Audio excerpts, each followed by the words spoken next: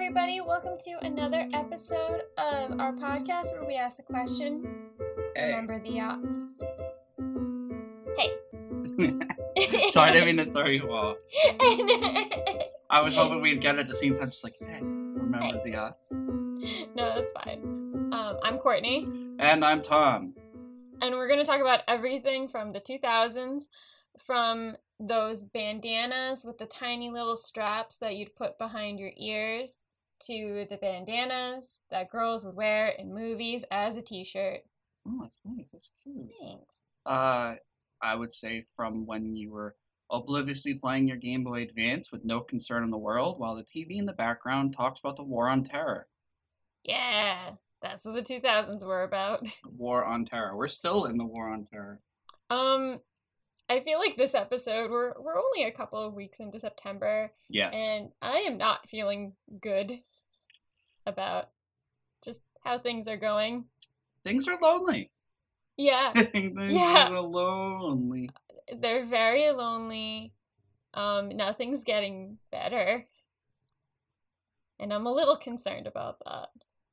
But we must move forward and stride forward, and I don't know what the saying is. Oh, it's like I'm thinking of keep calm and carry on. No, that's for English people. Right. English people can use that. But for us, we do have one thing that can pick us up today. And I'm talking about Lady Bird. I hate California. I want to go to the East Coast. I want to go where culture is, like How New in the York, world did I raise such a or at least snob? Connecticut or New Hampshire, where writers live in the Get into woods. those schools anyway. Mom, You should just go to City College. You know, with your work ethic, just go to City College and then to jail, and then back to City College, and then maybe you'd learn to pull yourself up and not expect everybody to do everything. Lady Bird, is that your given name? Yeah. Why is it in quotes? I gave it to myself. It's given to me by me. Lady Bird. Yeah. Now, some people might be listening and going, that is not a movie from the aughts. And to which we will say, fuck that, we make the rules. Yeah, screw you. We don't care. We can do what we want here. We did this for two reasons. One, it's essentially, I would say, a love letter to 2002, Sacramento, California.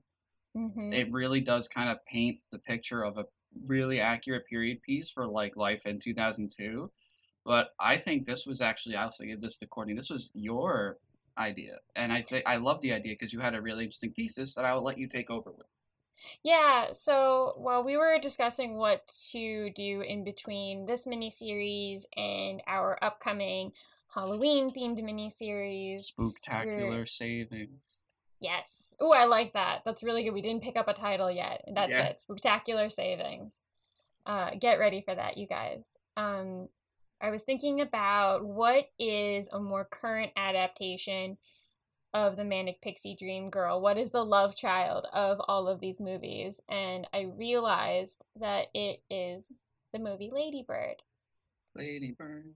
And it's really come out of what the Manic Pixie Dream Girl started with, but Greta Gerwig created this beautiful, detailed experience of being a teenager during this time and wanting to be someone who, like the Manic Pixie Dream Girl, is quirky. She dyes her hair. She changes her name. She has a very whimsical, quirky name.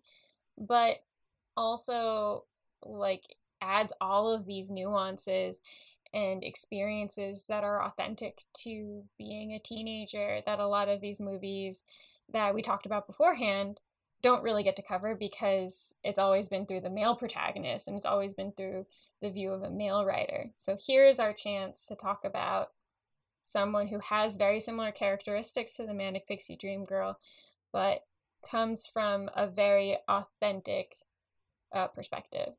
Yeah, and I was going to say, it's because it's also not a romance, Yes. which is what, obviously would be the trap. Because, Right. there's obviously the dilemma of a lot of those movies being written from the male perspective. Mm-hmm. And that's not inherently like a bad thing. It's just that, especially for a romance at that time with that trope, it was became a problematic trope where we could see like what was going on. Whereas now what we get with this beautiful tale from Greta Gerwig. We get a coming of age story with that character kind of telling us about the coming of age of this young girl in Sacramento, California at this very specific time in California.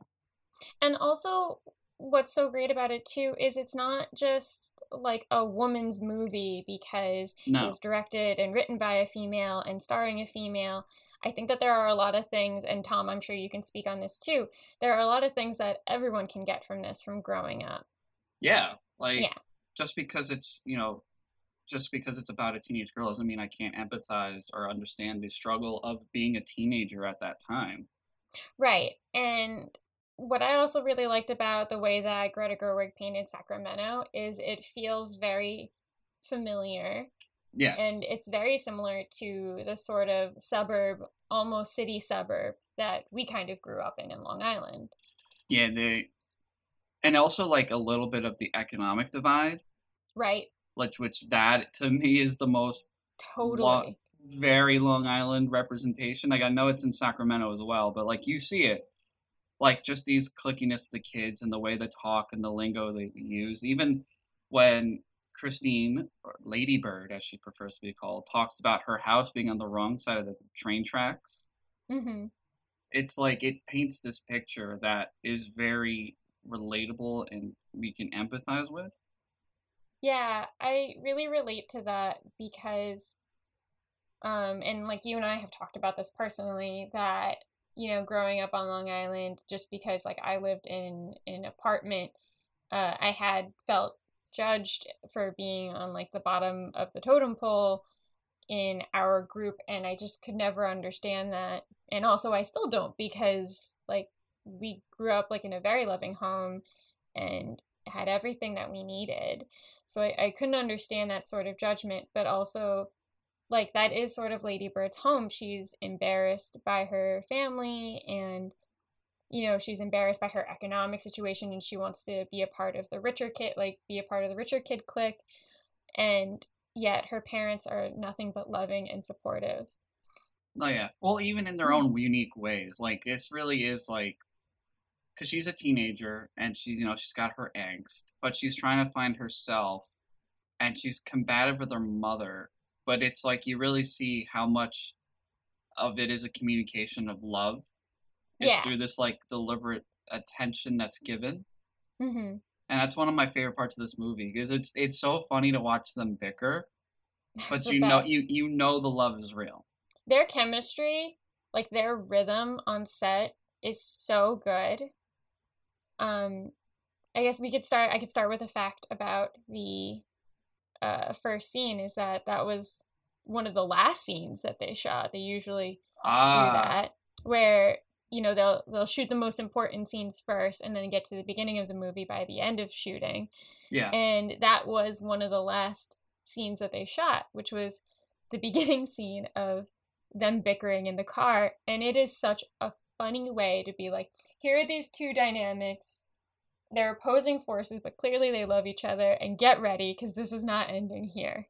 No, and it's how quickly it flips. Like it goes from, I love it so much, and it's very real. Like yeah. I will not say that I do not see myself as that similar in character to Lady Bird, but the mother is definitely the type of mother I had experienced. And it's all, like, genuine love. Like, I'm not saying anything bad, but I definitely know that very, like, attentive, very, like, hands-on, willing to take care of everything, but also, like, just a little comments here and there.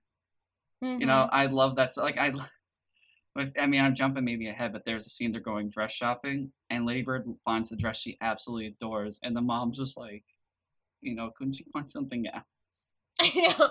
Yeah, I love in the like her mom's quips, played by Laurie Metcalf. Yes. Her mom just has the best little comedic moments, and they're so subtle, but they really pack a punch. And I love in the beginning scene when like the conversation starts to turn actually when Lady Bird, Christine, actually sort of has these manic pixie dream girl moments where she says something like, I want to live through something. Oh, And her mom is like, oh, excuse me, I'm so sorry that we gave you a good life, that you have to go through something. I'm sorry 9/11 happened last year. Right. And, it really, you see how with the mom's character arc throughout the movie, that she's working so hard to provide a good life for her daughter. So to hear her say something like, I want to struggle, I totally side with the mother on that, and I love that she's not afraid to tell her and say things to her like, you're not even worth state tuition, you should just go to you should just go to a community college, then go to jail, then go back to community college. Which there's nothing wrong with city schools. I went to a city school. Right, and we've talked about how like great things have come out of community college, but that also says something to this time period as well. This is still during a time period where you're supposed to go to a great college and you're supposed to spend so much money on a great school. Oh yeah, that's absolutely. This is before the 2008 crisis, so like the American dream, quote unquote, you spend your money, go to good college, and you'll get a good job, was still very much alive. Right, and I just love the way that Lady Bird, when she says these things that are very reminiscent of the Manic Pixie Dream Girl, she has family and she has friends who are there to put her in her place and actually sort of bring her back down to earth and explain to her how those things that she's thinking about are just a little unrealistic. Oh, yeah, absolutely. Yeah. And the reason that I wanted to do this episode with Lady Bird is because Lady Bird perfectly represents what it was like to be a teenager and be surrounded by all of these movies about these like quirky, creative women and wanting to be that thing. And oh yeah, we mentioned in the 500 Days of Summer episode that Lady Bird perfectly captures that, but now is our chance to kind of dig into that some more. Yes, and unlike in 500 Days of Summer, we have a personality who's not a sociopath. Yeah. Yeah, I still feel like the way that they just couldn't figure out Summer or what they wanted to do with her, I don't think. Nah, and it's easy to put it as like the issues of being written by a male writer, but to go to another recent movie, 8th Grade by I love that movie, and gosh. that's a man who wrote that. Yeah. Bo Burnham wrote that. Bo Burnham, comedian and YouTube, icon, wrote and directed 8th Grade, and that really captures. But I think it's also like that is him as an adult now, telling a story from that, his experience as a kid in the aughts, being able to empathize rather than romanticize that kind of upbringing. Mm-hmm. So I think we've come a long way, Courtney. And I think also, a lot of the experiences that the lead character goes through in 8th Grade are practically genderless. And I say that in the sense that they're experiences that are universal to us. And then I feel like there is one scene where it is something that is more experienced by, self-identified girls rather than men. And they handle that with such care. They do. And such delicacy that I really appreciated that. I mean, like, what's more terrifying for a middle schooler, regardless of gender or sex, than a pool party? Right. I was terrified of the pool party. I really felt it, and I know that this is kind of like a side note into another 2010s movie that covers the, like, middle school, high school experience, but I loved the scene where she gives that girl her gift, and it's like the tiniest stupid thing, because I did the exact same thing in our Italian class in 7th grade. Like, it immediately brought me back to that. Oh yeah, we did have to do Secret Santa gift exchange. The worst. Yeah. I hated it so much. Back then, you couldn't opt out with just a gift card. You had to buy a gift. Yeah. Yeah, that was terrible. Oh man, what a different time. Now you can middle just buy school. Amazon gift card. Everyone appreciates an Amazon gift card. Right. Yeah. Do you want me to give a quick quick logline plot for the movie Lady Bird? Yeah, let's do it. All right. In 2002, an artistically inclined 17-year-old girl comes of age in Sacramento, California. That is it. That's it. That's it. That's all you need to know. I feel like Saoirse Ronan when you hear her speak in general, and she's just being her regular self, there's such a sturdy Irishness to her Yes. accent. It's such a beautiful accent. I love it so much, but there's such a structure to the way she speaks.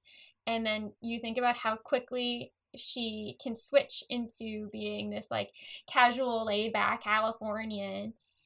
And, you know, I feel like she's becoming one of those celebrities who are so big that she just looks like, you know, you just look at her and you're like, oh, there's Saoirse Ronan.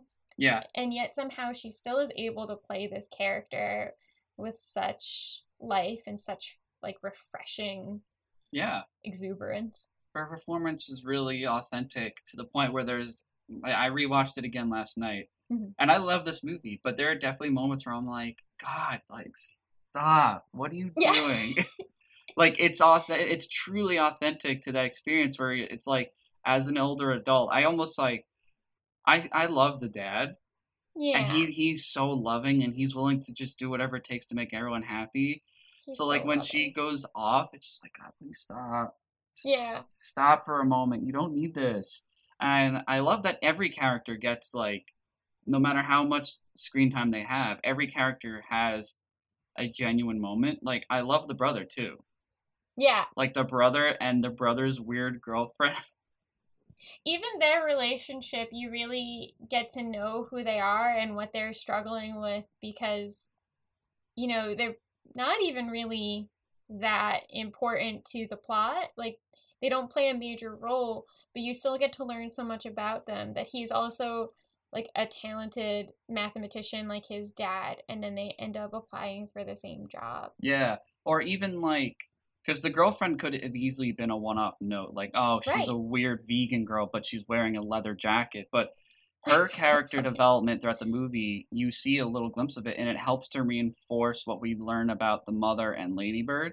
Mm-hmm. Because there's a point with the girlfriend, mind you, the same girl who earlier on was like bragging about being vegan and how important, she's like, your sister hates me and blah, blah, blah, blah. Like towards the end of the movie, she's all of a sudden like, you know, your mother took me in when she didn't have to. And she bought her like socks. And just seeing how this weird like goth girl was just so happy to have socks. Yeah. It's like these are genuine moments, and it like helps to reinforce, you know, who the mother is and who Ladybird is. Or even the moment when, I think it's early on in the movie, after you know, Ladybird decides to throw herself out of the car. Beautiful moment. It's a great moment. You know, when her parents are talking in the bathroom and she's like, oh, do you think he and his girlfriend are having sex on the pull-out bed? And the dad is like, oh, they're definitely having sex on the pull-out bed. Or I think it's the mom who says it, right? Yeah. Yeah, I love that conversation because that is what shows them being really great parents, is that they're fully aware that these two are doing this in their home, and they're just laughing because they're not going to stop them from being people. They're just taking care of them and being good parents. Yeah. They're And providing love and support, not judgment, or because that's another problem you see with some of the other characters. You see that like the kind of families they come from. mhm. I forgot the actor's name. I love him, but he plays Ladybird's first boyfriend towards the beginning of the movie. Oh, Lucas Hedges? Yes. I think his name is. Let me look it up. Lucas Hodges? I think that's his name. Yeah, we came prepared today. Well, we did, Yeah, We yeah. but sometimes you just gotta go back. Sometimes you It's hard gotta. to keep track of everything. Yes. I know there's a name. Yep. Lucas Hedges Lucas Hedges. Okay, I was plays right the Danny first time. O'Neill, the Irish Catholic boy who comes from a very large Irish Catholic family. Mhm. Who, spoiler alert, which by this point now you should know, you should watch the movie before you listen to us. He's gay, Yeah. and that pain of like, because it hurts because they're dating, but then it turns out he's gay, and she gets really pissed, which understandably so, like you've been lied to, but then like she kind of shares in that mother, like her mother's compassion, where like, you know, she's angry, she'll let you know it, but then she gives him a hug to hold him, like after it turned, like you see his genuine pain of him having to hide the fact that he's gay. Like this is not all Irish Catholics, but I can tell you comfortably that that sort of judgment definitely does exist in a lot of Catholic homes. Mm-hmm. And it's definitely a struggle, especially since they go to like this weird Catholic school too. Yeah. And this is 2002. Yeah, and I feel like they really lean into how teenagers were dealing with sexuality then. Yeah. I feel like teenagers nowadays are exposed to so much self-love and self-care that they can learn a lot more and how to be happy with their bodies. I'm not saying that the world is perfect right now, but I feel like there are more conversations about it. We didn't have those conversations growing up. And Not really, no. no, and then you've got these teenagers who are all in a private school, and it's very clear in the movie that is something everyone in this movie is wrestling with. Yeah, absolutely. I mean, even Lady Bird herself, like, we can get into it a little bit, but as it comes along, that's a very important thing that just kind of gets, unfortunately, taken advantage of. Would that be a fair way to put it? Totally. Yeah. But before we continue, I wanted to know, do we want to talk about Greta Gerwig a little bit? Yeah, let's talk about Greta Gerwig. All right. Highlight Greta Gerwig. All right. This is what I found on my research. Mm-hmm. Greta Gerwig, an American actress and filmmaker. That's an understatement. I'm not doing that for real. No, she is a very prominent figure and a very successful filmmaker and actress. Like, she is fantastic. This movie's great. So, like, I mean, it speaks for itself. But she is, from what I've seen, what brought her to attention was working in a few mumblecore films. She was in Frances Ha, if you know that movie. That was a big one, yeah. Yeah. And she's collaborated with Noah Baumbach on several films, including Greenberg, Frances Ha. She received a Golden Globe Award nomination, Mistress America, and a few other things. Courtney, do you have anything else on Greta Gerwig? I mean, there's so much to say. I don't want to ramble on too much. No, it's okay. I guess, mine might be a little bit of a rant. She was famously not nominated for this movie. That's right. And this was such a big hit. It immediately got 100% on Rotten Tomatoes. In fact, somebody had to purposefully write a negative review so it would stop being 100% on Rotten Tomatoes. And during this time, there were a lot of big movies that were coming out, but everyone was shocked to see that Lady Bird was nominated for so many things, and then Greta Gerwig was left out of the conversation completely, which... Yeah, that tends to happen, unfortunately. Yeah, it is a shame. But what I do love about Greta Gerwig is every time I see a photo of her, she has this look on her face like she's already 5 steps ahead of all of us. You know what? I'm looking at a picture of her now, and I can agree to that. Right? Like, I always want to know what is going on in her head. What is she thinking about? What's the next thing that she's thinking of? Because after Lady Bird, she comes out with Little Women, and I haven't seen it. Neither have I. Yeah, but, I mean, it did a great job. People love it. And also, even just the attention around Lady Bird, like, it did so well in a way that a lot of movies don't do anymore unless they're a part of a big franchise. Also, I want to correct something. Mm-hmm. I mentioned that she works a lot with Noah Baumbach. They're married. Oh, I knew they were together. I didn't know if they were married or not. Wait. They're partners. Oh, so that can mean like... That could literally mean anything. Like how I don't know me what and Joe that are means. Partners. Yeah. Like, I love the term partners in that way. Yeah. But just putting partner doesn't necessarily mean... I don't know. Right. I'll never get it right. They are together. That Okay, good. Sure. Wonderful. Yeah. Wunderbar. I was on to something. But I feel like what I think about this movie in comparison to the Manic Pixie Dream Girls is like, if you had a Mad Libs where it was themed after Manic Pixie Dream Girls and it's including all of these things, Greta Gerwig found a way to fill in all of the blanks with actual personality traits and character flaws. Yeah. Well, she's also, if she's born in 1983. Right.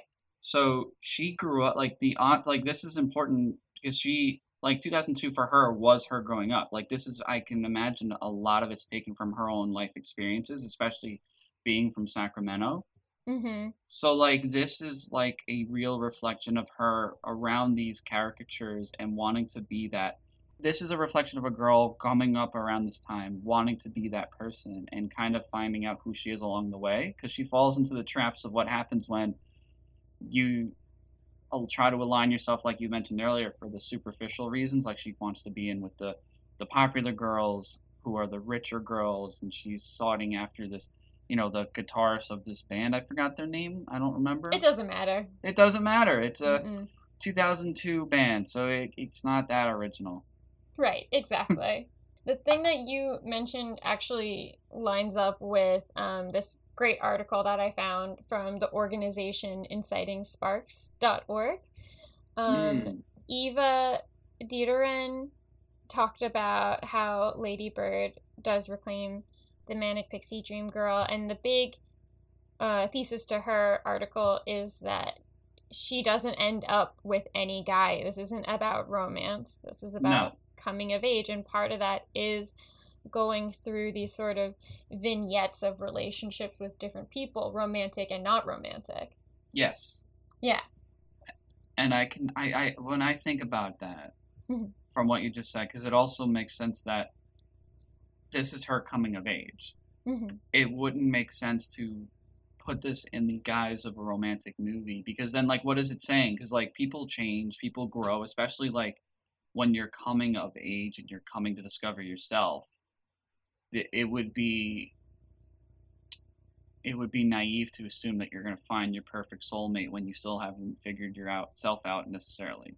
Right, exactly. And that's what's kind of nice about this movie is it does look at these different romantic relationships, but they come and go as easily as high school relationships do come and go. Oh yeah, absolutely.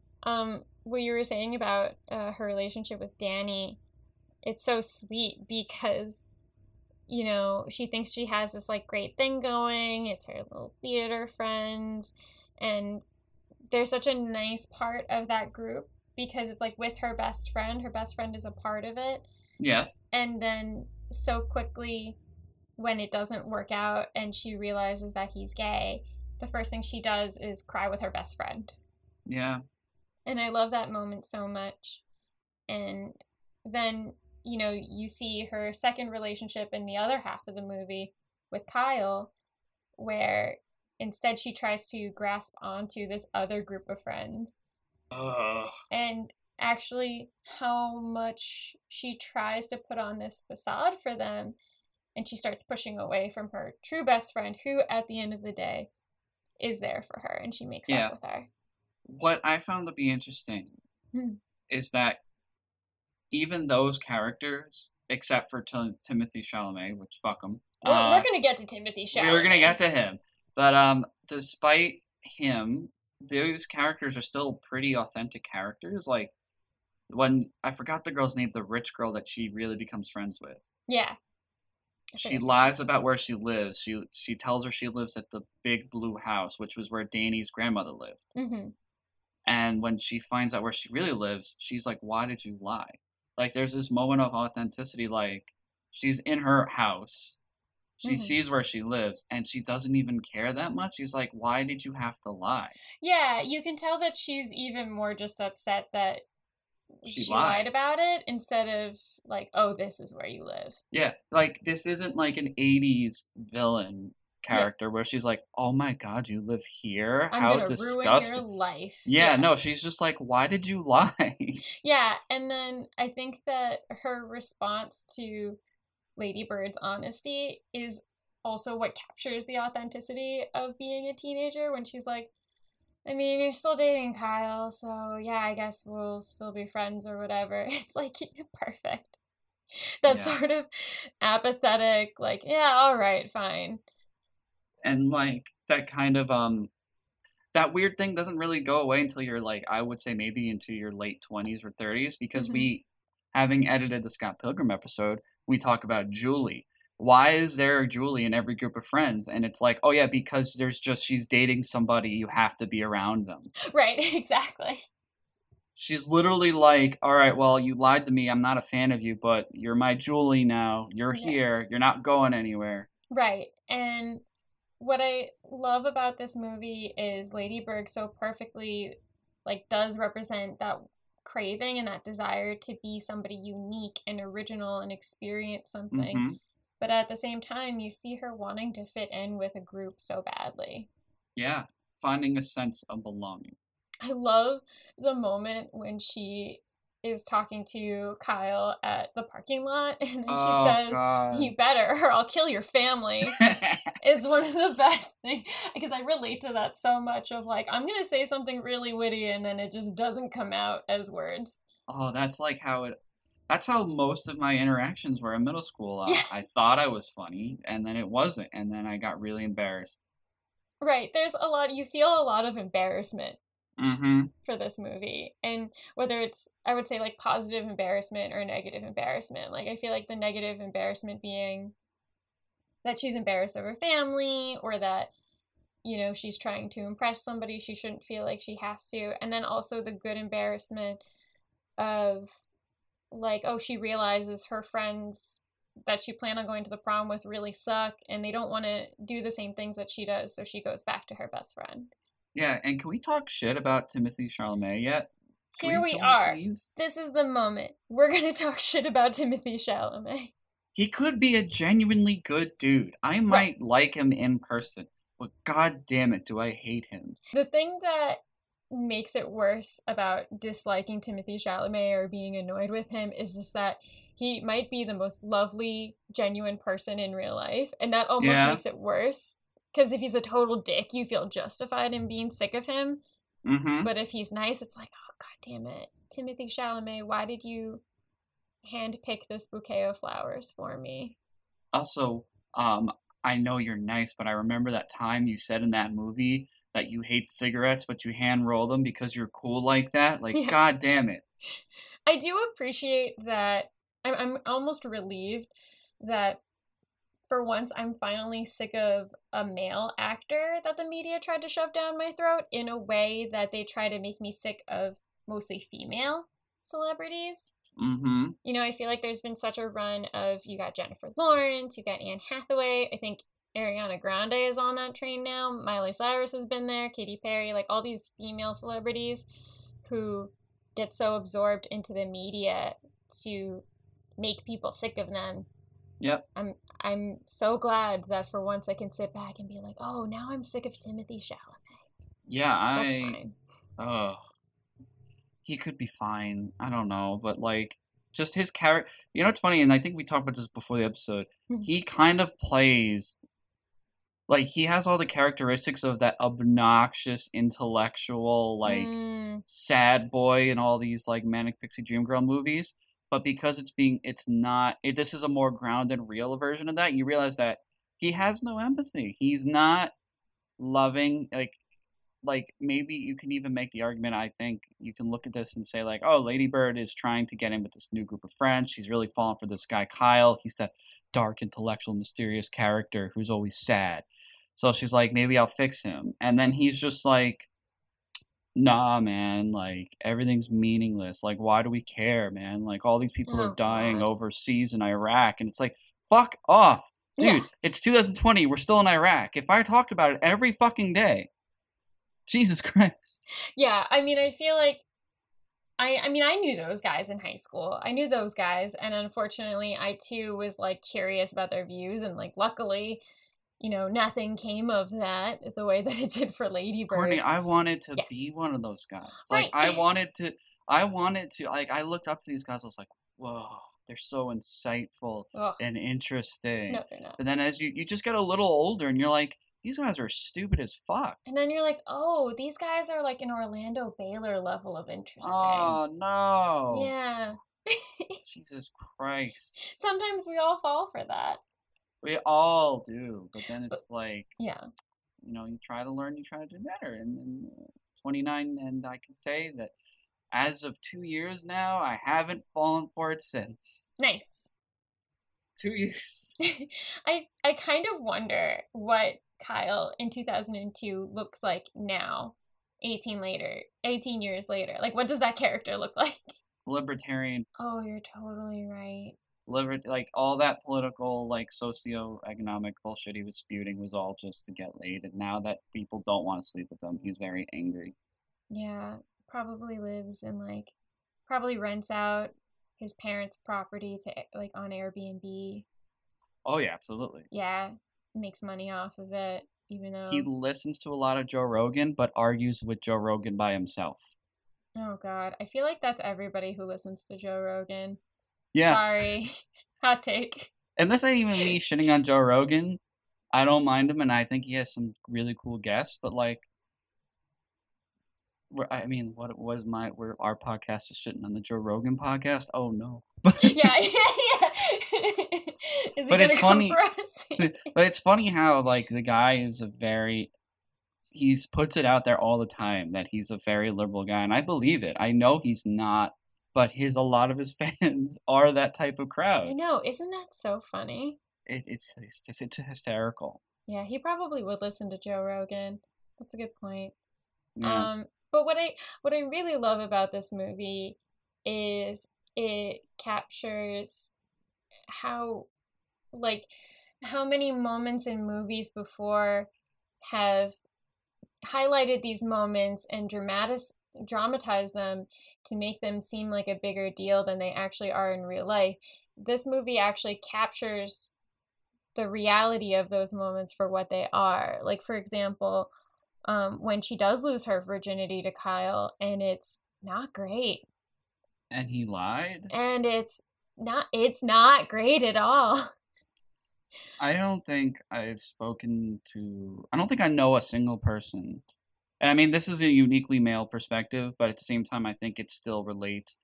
I don't think anyone's, and it's not me like shit talking this. I think it's just adding to the fact that you're saying it's a genuine and it's a real moment. It hurts because you built it up. It's a very vulnerable thing. And then it turns out like he lied and it's not special to him at all. And like, I think about myself and I'm like, I don't think anyone's first time is like, it doesn't live up to the expectation, but it also like, it hurts because you put yourself in a vulnerable place. Either you realize you've been used or like you get broken up with a week later. Yeah, that's what the reality I think of it is. You know, I think society has always built up your first time as this beautiful blossoming moment that's supposed to be special. But then when you're having those hormones as a teenager, you think every relationship is special. Yeah. And then that's how you get hurt so quickly, and it doesn't go well. And I think the idea that we fetishize like the first time, I think it is unhealthy that we put a lot of pressure on it and it's built up to be this unrealistic thing. But I think at some point, especially for young adolescents, and you can even see in the Lace case with Lady Bird, it comes from a genuine place of like having to balance who you want to be with who you are. Yeah. Because at the end of the day, especially like when it's your first time, sex is incredibly vulnerable. You have to put yourself quite literally, bury yourself to this person. You have no idea what you're doing. No, you have none. And you're hoping it goes well. And when you find out that it's not the same for that person, it hurts. Like it really digs deep. And I think that's why like the problem with the fetishizing of the first time being this thing is like you're not preparing people for like how to safeguard themselves and kind of explore like what they're comfortable with and how they're comfortable with it and who they're comfortable with. It's just built up as this thing like it's gonna happen, and then you have to just trust that the person that you're with who rolls his own fucking cigarettes at the age of 17 and talks about the Iraq war all the fucking time is somehow going to know what's best. Right. And this is where like Lady Bird's personality is so essential because she isn't afraid to speak up at any point in her life, and she's not afraid to speak up after having very disappointing sex for the very first time. And she's like, who has sex on top for their very first time? And it's so funny. The bluntness. Yeah, like her bluntness is just so enviable. Like, I wish I was that blunt when I was her age. And that was the thing that I wanted from the Manic Pixie Dream Girl. I admired that sense of outspokenness, but here, Lady Bird takes it and runs with it. Yeah, and that's the genuine part about her. Yeah. Like, that's not even her trying to be something she's not. She was genuinely pissed and genuinely was like, who has sex on top for the first time? Yeah, and so it's like those genuine moments of mediocrity that I feel like are truly authentic to being a teenager. And also the moment where she keeps getting all these letters from schools and she keeps getting rejected, and then she gets one wait list from a school in New York and she's freaking out like she got into it. I love that so much. Oh, yeah. That could have been a moment where she's disappointed in herself or she feels confused, and instead she's just so fucking proud of herself for getting waitlisted. That was, you know what? It was hysterical, but I loved it because I had that moment today. I'm 29 years old. Went to the doctor and my A1C was 5.5. Woo! And I had that genuinely excited moment to celebrate that I didn't completely go to shit during the pandemic. They're like, yeah, your A1C is good, but you didn't lose any weight, Tom. You need to do that. And I'm like, yeah, but my A1C, man. Right. But that's the thing about Lady Bird is she has this, although she wants to be a part of this other group of people, she still has this level of self-worth that I still envy. Yeah. And you being proud of your results at the doctor's office, her getting waitlisted, that is that sort of self-worth of like, I did okay, and that's my best, and that's totally fine. The worst did not happen. Exactly. I mean, we can always think high of ourselves, but I love that moment. That was one of my favorite moments. Yeah, Lady Bird's bluntness and the way you see it in her mother too is just such a real life relationship. And what I love about this movie is it's so clearly about the mother-daughter relationship, but in a way that feels really real. The mother is not completely all good or all bad. You can see it go back and forth, and I feel like it's really clear when she's having that conversation with Danny, and he's like, oh my gosh, your mom is so harsh, and she's like, my mother is nothing but loving. My mother is nothing but loving. Yeah, she's like, I have a very loving mother. I know we've talked about this like personally, you know, before deciding to talk about this for Lady Bird, is I feel like in a lot of teen movies, if the mother is super loving, she's very aloof and oblivious to what's happening in the child's life. Like, take Patricia Clarkson in Easy A, for example. A great mom has a wonderful relationship with her, but has literally no idea what's happening with her. Or you get a mom, like in every single Jennifer Lawrence movie that came before Hunger Games, where Jennifer Lawrence is suddenly an adult and has been parentified by her parent because they're not there at all. You either get one or the other kind of mother, either the traumatic experience mother or the good but doesn't get it mother. Yeah. I feel like Laurie Metcalf is the first honest relationship with a mother that's a very complex individual that you root for and also know when she says the wrong thing that I've seen in a movie in a long time. And I will say, like, you see that also reflected in Lady Bird, like, when she writes that college essay and you realize, because the nun? They're nuns, I love the right? nun, too. She's fantastic, but, like, the nun points out, she goes, you love Sacramento. Meanwhile, we know that the whole movie Lady Bird's like, I want to go to New York. I want to get away from, like, the Midwest of California. But then she's like, you love Sacramento. The attention to detail and how you describe it, that's love. And that's, like, that's her kind of taking on the way her mom shows affection. Mm-hmm. And you realize, like, she's going to grow and she's going to experience things and she's going to leave, but she comes to accept the fact that, like, this is her home and she does love it here. Like, she really does love Sacramento. And I think that's also Greta Gerwig kind of communicating through this character her love letter to her hometown from this time. Yeah, she said that the Sacramento is the inspiration for her writing this movie. And I can absolutely see that, yeah. yeah, you can see it in the way that the whole film is shot. And the experience of being sick of your hometown, leaving it, and then wanting to come back is exactly what I had when I went to Chicago. Yeah, I can imagine. Yeah, because, I mean, we've spent our entire lives in New York, so, you know, once I went to school in New York City, I was like, okay, this isn't really leaving New York, I'm just in New York City. We've always known New York City.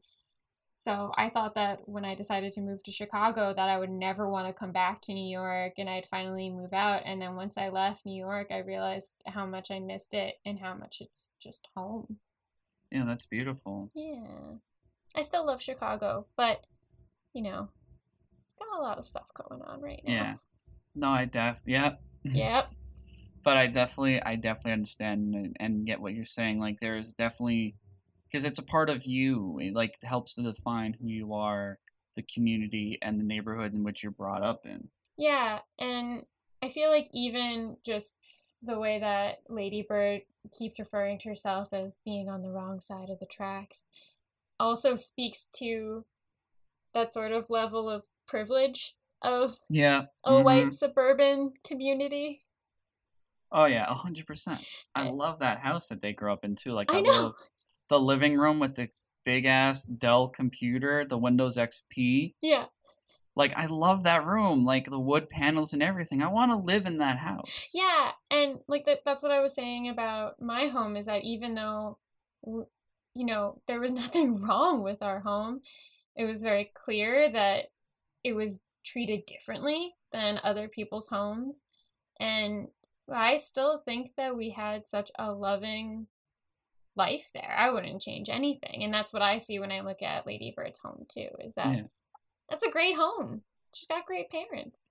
I will say that as being your friend for a very long time, I've loved your home. Thank you. And I've always loved going to your too. home. Yeah. Yeah, it's a great home. Yeah.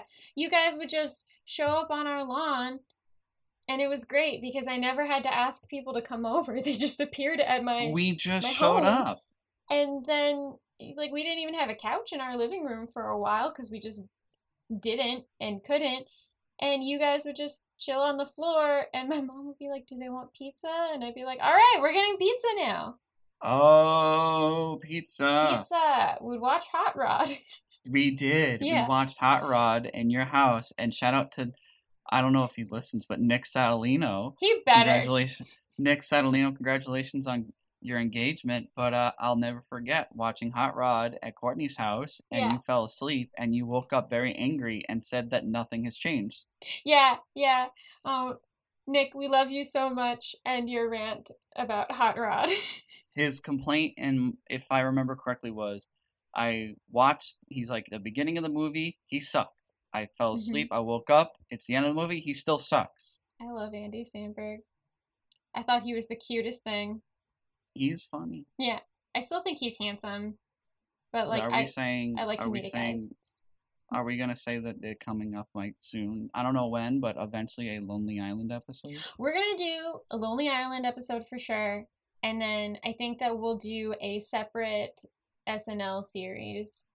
That's an interesting one. Yes. Yeah. I would love to do that. Because I feel like we grew up with the last big string of SNL comedians and comedians for sure. Yeah. We had such a big string of female comedians from SNL that... Absolutely, yeah. Yeah. Who would go on to influence a lot of the pop culture in the 2010s. Yeah. Also, Bill Hader and Andy Samberg came out with Laser Cats at 28. And I realized that at 28 a year ago, and I thought, hell yeah, I'm reaching my Laser Cat phase. Laser Cats. This is the age of my Laser Cats. Yeah, we can do Laser Cats now. Yeah. But, yeah, so Lady Bird's a great movie. If you haven't seen it, you should watch it and feel free to cry. Yeah. Yeah, I watched it in a movie theater by myself, which isn't a thing that we can do anymore. It sucks. I just started learning how to love going to the movie theater by myself, and then it's like, oh wow, I really like going to the movies by myself. Can't go to the movies anymore. No, as soon as you found something that you could love, Tom, the world took it away from you. Yes, it did. It's like, oh, Tom, do you have a problem being alone? Well, you learned Oh, how are to you do something. comfortable with that now? You're finally okay with being alone and liking yourself? Well, you can't do it anymore. We'll just test that real hard in the Yeah. pandemic. Mm. Yeah, no, I love alone time. But I saw this movie. I needed just a break to go do something by myself, and it was the middle of winter.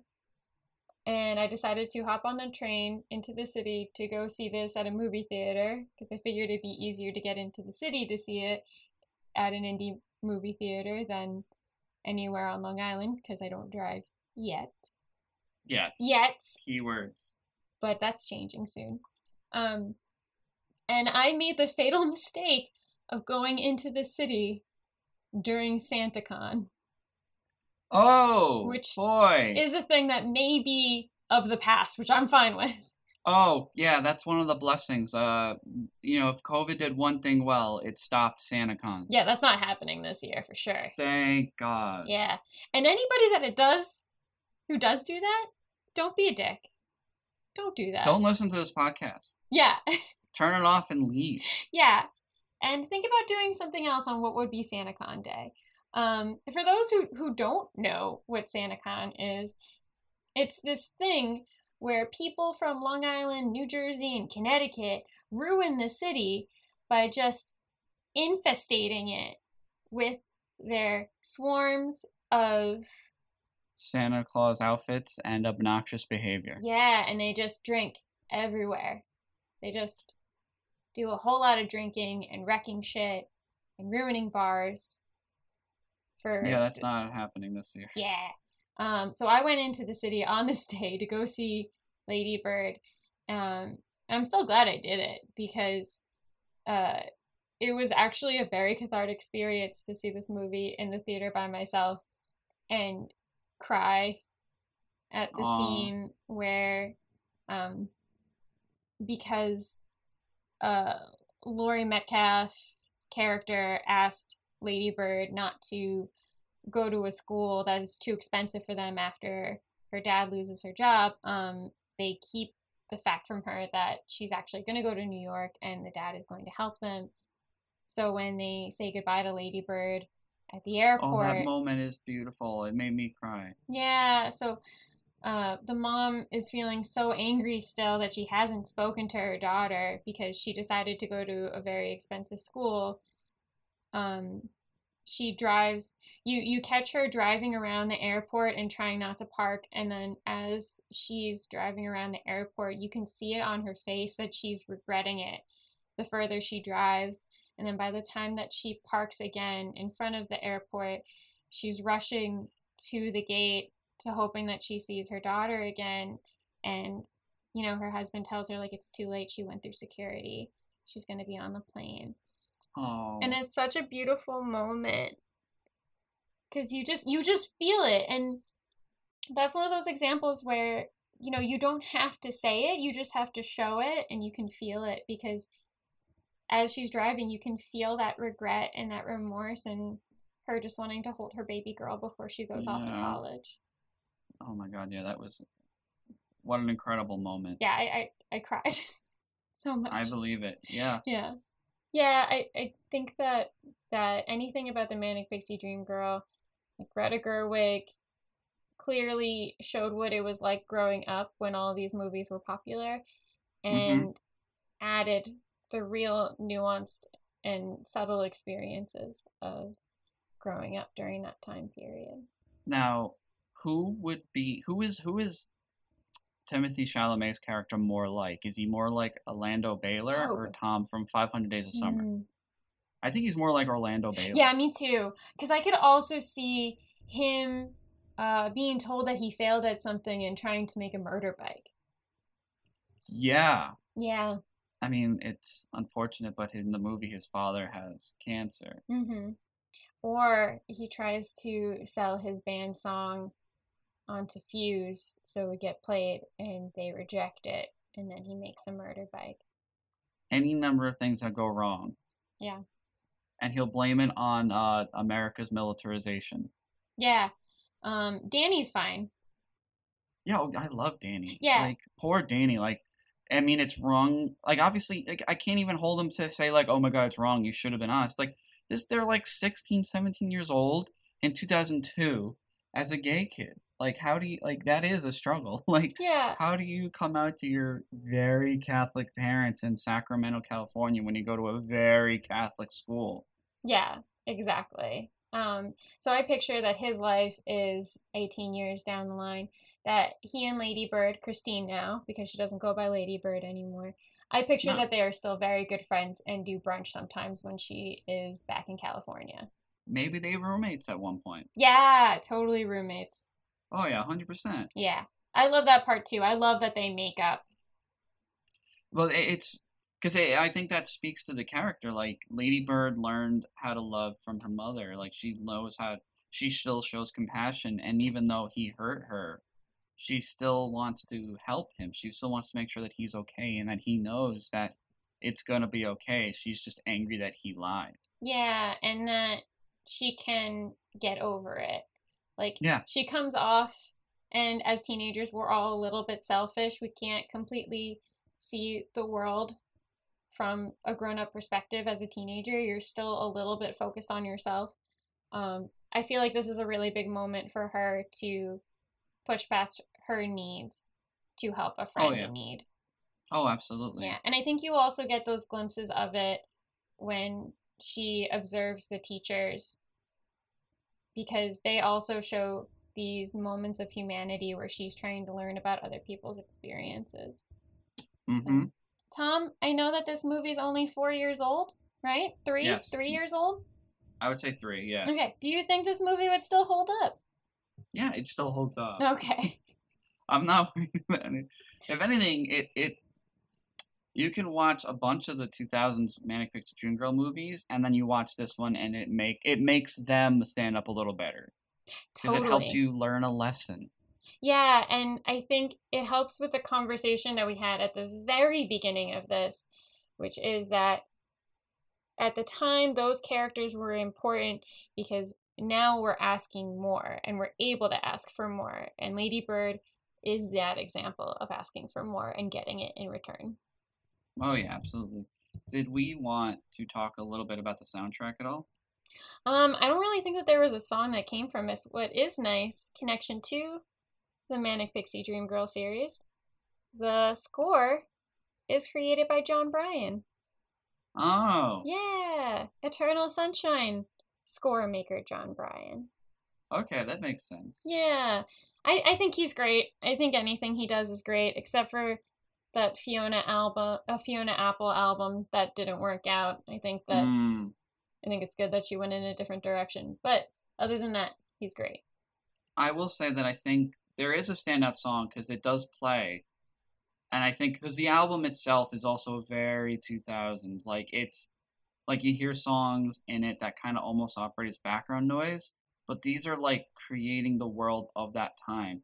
Like, I think the song that I think would stand out for this is, what is it? What? I just had it. Oh, Crash Into Me, the Dave Matthews Band. Oh, God. All I lost for you. Oh, when you come crash into me. Because they sing it like after she's heartbroken. Yeah. And everything. Yeah, like I can't listen to it. I'm not a lie. I'm not a fan of the song, but I'm not a fan of I forget the name of them already. the Dave The Matthews Dave Band. Matthews Band. I was gonna But say like it's- Dave it's- and the Blowfish or something like that, but that's Hootie Yep. and the Blowfish. Yep, Hootie and the Blowfish. That's the 90s coordinate. Yeah, that's true. That's true. Yeah. But yeah, this album, and I think that song in particular plays to paint the picture of that time as well. Mm-hmm. It also has a song by Real Big Fish on it. Oh yeah. Snoop Dogg Baby, and then I saw them in concert. really, Yeah, they I were didn't fine. know that. They were fine. Yeah, I was seeing them with Streetlight Manifesto, and they actually took up longer time than Streetlight Manifesto, and Streetlight Manifesto were the headliners. That's interesting. Yeah. They're a strange bunch. What I love about the soundtrack is they put in the recording of Christine saying, "My name is Lady Bird," and they're like, who gave you that name?" And she says, "It's given to me by me." By me. By me. I love that so much. So, you asked the question, Yeah. do you want to talk about things that you've been up to lately in our other segment of what's been going on? Oh yeah, weekly obsessions. Yes, weekly obsessions. I would say my obsession this week is just having some goddamn peace and quiet. You know, it's beautiful, and I appreciate that. Things are crazy, Yeah. and I just hope for everybody that we can all just find a little bit of peace right now. Yeah. Yeah. What about you, Tom? For me, I know that what's been keeping me going is I texted you, I'm like, did you ever watch the show Angel? Oh, yeah. The spin-off to Buffy the Vampire Slayer? And you were like, no, I just like Buffy. I just I'm like "All right." Buffy. I am lost in it now. I am watching Angel. Mm-hmm. The spin-off series where the vampire with a soul and has his own show where he fights crime in Los Angeles. How is it? I like it. Yeah. It's more similar. Like, I think I've texted you, like, because Courtney and I both really like Doctor Who, and that might even be its own aughts episode to talk about the Christopher Eccleston, David Tennant Doctor Who. I think also Matt Smith is in the aughts too, right? Can we cover the whole three? I think the Matt Smith years were, let me check. Hold on. Not Blu-ray. God damn it. But the spin-off to Doctor Who was Torchwood. Yeah. And Torchwood was like a more adult, dark, gritty show about like a group of individuals hunting down extraterrestrial and paranormal. Mm-hmm. Angel is very similar to that. So it's very different than Buffy, but let me see. Matt Smith is 2010. Well, I mean, We could talk about him. we talk about Lady Bird, and that's 3 years ago. True. All right. Well, we make up the rules. Yeah. We make up the rules. Maybe Doctor Who episode coming up. Who knows? Yeah, we'll definitely do a little ode to the doctors that we've grown up with. The very aughts, because I would say, like, especially the Eccleston season, Mhm. it's very the aughts. Oh my god, it's so odd. It's so the aughts. It's not even funny. But Yeah. I've been watching Angel, and I like it a lot. It's just like a monster of the week, like procedural, you know, a little more adult drama. Buffy, I still think is a little better. I was looking for something horror related to watch that was just kind of didn't need a lot of investment or emotional energy, Sure. and Angel was perfect for that. That's true. And otherwise than that, I've been just sort of planning out my October fucking thing that I'm going to do 31 pumpkins for every day of October. Have you taken pictures? Or are you going to take pictures? Yes, that they're all going to be, every single one's going to be photographed. Most of them are going to be put in random spots around my neighborhood or in New York. Watch out. And just to be like, I actually took this idea and I spoke to him about it, so he's cool with it. But the Great Pumpkin Project, Mm-hmm. who was on a friend of ours, the friends of ours, Haunted Hangover podcast, where his thing is that he, throughout the month of October, carves pumpkins and puts them in random locations. Oh yeah, I do remember hearing about this. Yeah, and I loved that idea, and I kind of just took it one step too far and said I'm going to do one every single day of October. Mm-hmm. So, and we spoke about it, but I'm committing to it because pandemic, I work from home, so you might as well do one every single day. I'm so glad that you're doing something creative for yourself. I think that's a great goal to have. I know Inktober is a very popular artist thing. Yes. On Instagram, and I can't lie. I don't have that level of commitment. That's fair. I can't do it. So I totally respect the investment that you're putting into this. Thank you. Yeah. And those are the two things keeping me sane. Yeah. It's getting scary. I mean, it's been scary, but just the fact that things aren't ending anytime soon. is making it scarier. I know, but we're all in this, guys. Just stay smart, stay responsible, take care of yourself and your loved ones, and just do what's right for you, and we'll get through this. Yeah. That's all I can say. And also, like, don't be hard on yourself. Yeah. That's something that I have to work on. I that's all I've been doing. Yeah. So we will work on this. We got this. Yeah. But, yeah, I hope you guys enjoyed this episode. Yes, And guys, thank you so much. after this, we are going, this is the end of our Manic Pixie Dream Girl series in its entirety. This one was sort of just like a love letter to the Manic Pixie Dream Girls that came A before sign it. off. Yeah. Mm-hmm. And then we're gonna start getting into some spooky dooky stuff. The Spooktacular Savings, the weekly Spooktacular. Spooky, scary skeletons and shivers down your spine. Yes, You can find it. I'm very excited to make the visuals for this miniseries. You can find it in your supermarket circular weekly. Yeah, this is gonna be good. Yes, but guys, thank you again, and please be sure to check us out on Spotify, Bam. iTunes, Bam. Google, Bam. Podbeam, and then you can follow us on the Instagram at Remember the 00S Podcast, where we post interactive fun and memes and different things and make announcements. And heads up, maybe soon, YouTube.